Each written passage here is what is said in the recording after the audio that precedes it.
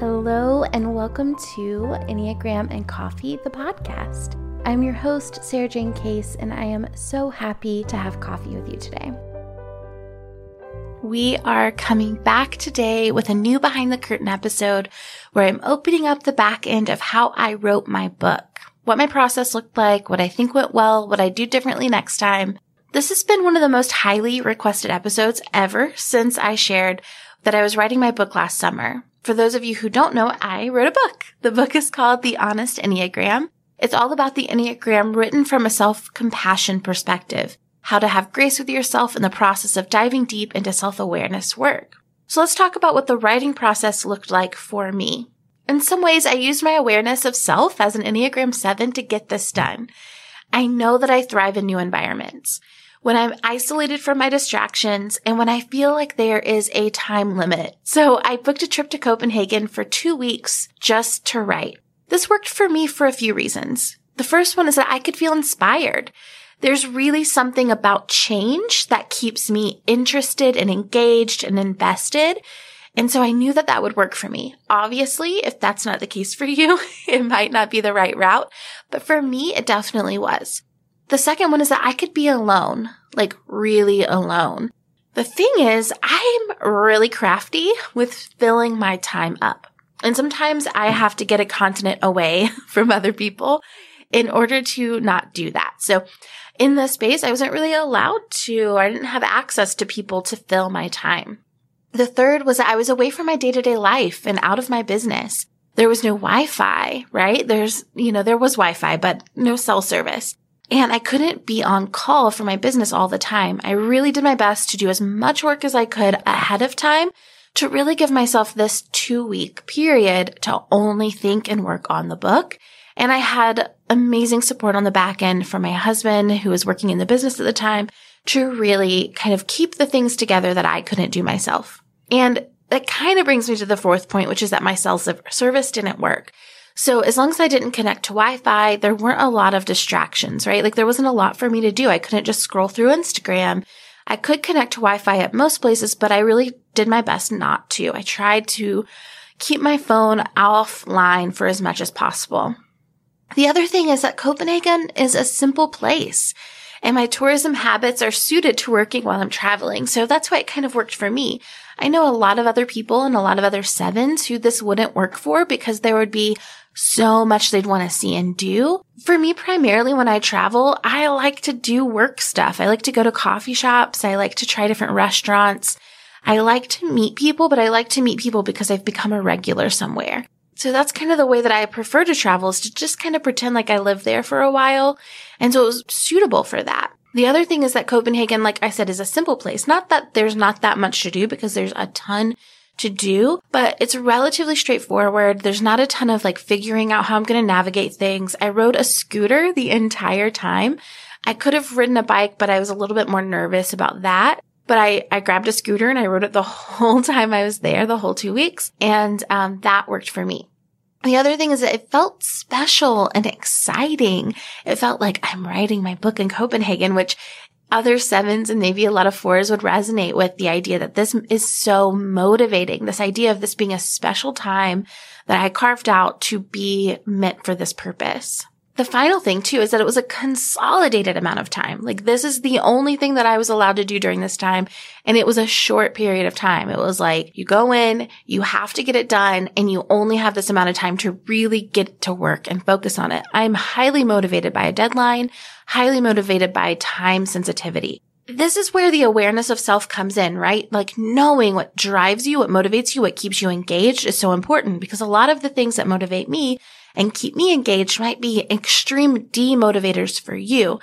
So I encourage you to listen to some of my Entrepreneur Corner episodes where we talk about what motivates you, what keeps you engaged based off of your type, because that could serve you really well.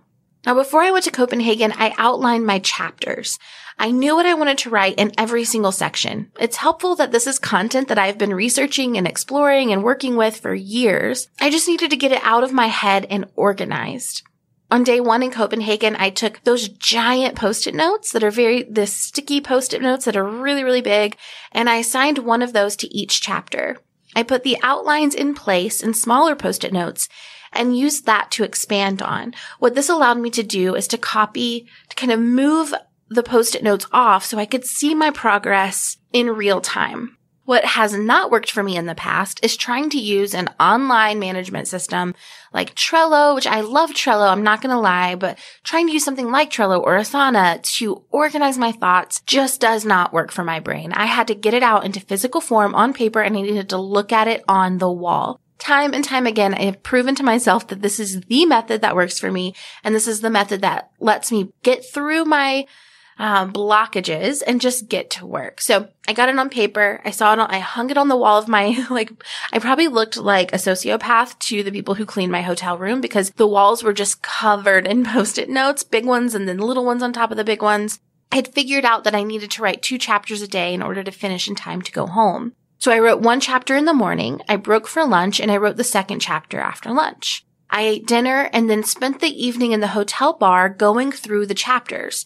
I would read them aloud and I would make edits. Sometimes the bartender who was working at the time would get all of my regurgitation of the day's work every single evening, and bless him for it. I sent every typed chapter to someone who identifies as that number and had them read through it and send back their edits in terms of language and nuance of how they experienced what I was describing. Once I was home, so this is what I did in Copenhagen, right? So once I was home, I started working on laying the book out. I had a graphic designer do the technical side of laying it out, margins, technical things like that.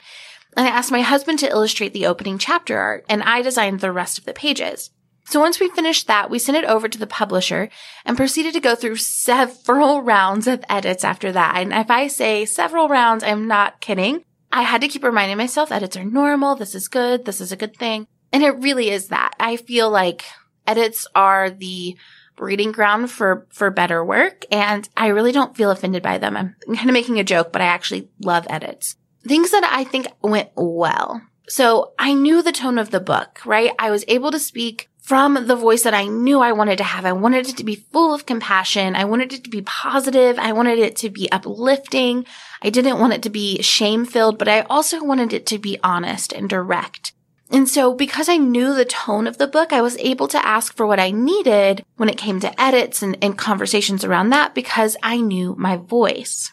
I'm also really glad I went to Copenhagen. I think the town itself was really inspiring. It was a really happy place to be. It was one of the happiest times of my life. And I know that it's a big reason that I was able to get so much work done in such a short amount of time. The other thing is that I asked for feedback. I asked for edits from tons of people, from tons of different perspectives, and I really valued and took and adjusted accordingly. And because of that, right, and in that goes, I didn't really have an ego about it, right? Like I want this book to serve, and because I want it to serve, I don't feel attached to my way of doing it. I knew my voice and I was attached to my voice, but not so much like me being like this perfect artist who like doesn't have anything to fix. Like I really felt comfortable with the fact that like this is going to have flaws and we're going to work on it and we're going to fix it. And I believe in the work that I'm putting out right now, and I'm going to trust that process. Now, some things that I wish I'd done differently. I wish that I'd hired an internal copy editor.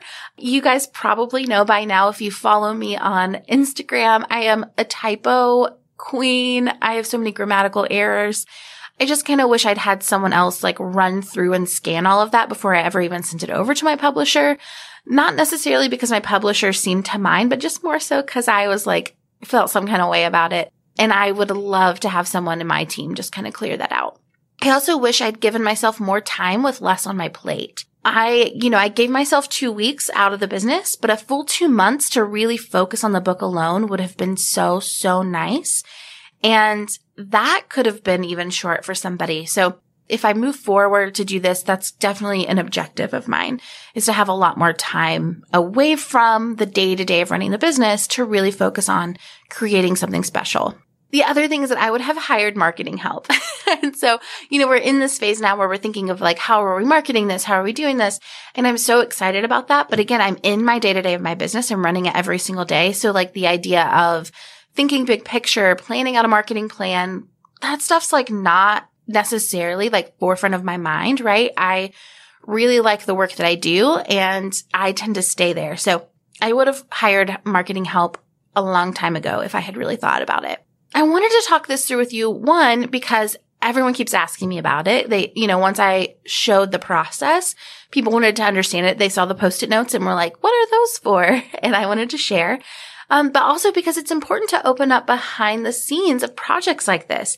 I want to be open about the fact that some things worked, some things didn't work. There are things that I would do differently next time. I also want to be clear that the process that worked for me might not work for you. And you might have a process that is the complete opposite of this process that would work much, much better for you. And all of that is okay. And a lot of the work around the Enneagram that I'm doing and want to do is around the fact that your process is whatever process that works for you. That's the one that's good. My process worked for me. It might not work for you. And I want to release all shame around that. And so I wanted to open the doors up, open the curtains up, share a little bit about that behind the scenes of this. I hope you enjoyed that little peek behind the curtain. If you are interested in the book itself, you can pre-order now. It's available anywhere that you can buy books online, Amazon, Indie Books, my local bookstores, Malaprops Bookshop in Asheville, North Carolina, and you can order from them online too. A little plug there. Or you can go to the link in our Instagram bio, which takes you right to our publisher's website where you can get access to all the places where you can buy it. It's called The Honest Enneagram by Sarah Jane Case, and you should grab it up. Now, it's enough rambling from me. Thank you guys so much for being here. And if you enjoyed today's episode or any of the episodes we've done before, leave a rating or review in iTunes. It helps me to get this podcast to more amazing listeners just like you. And I will see you in the next episode.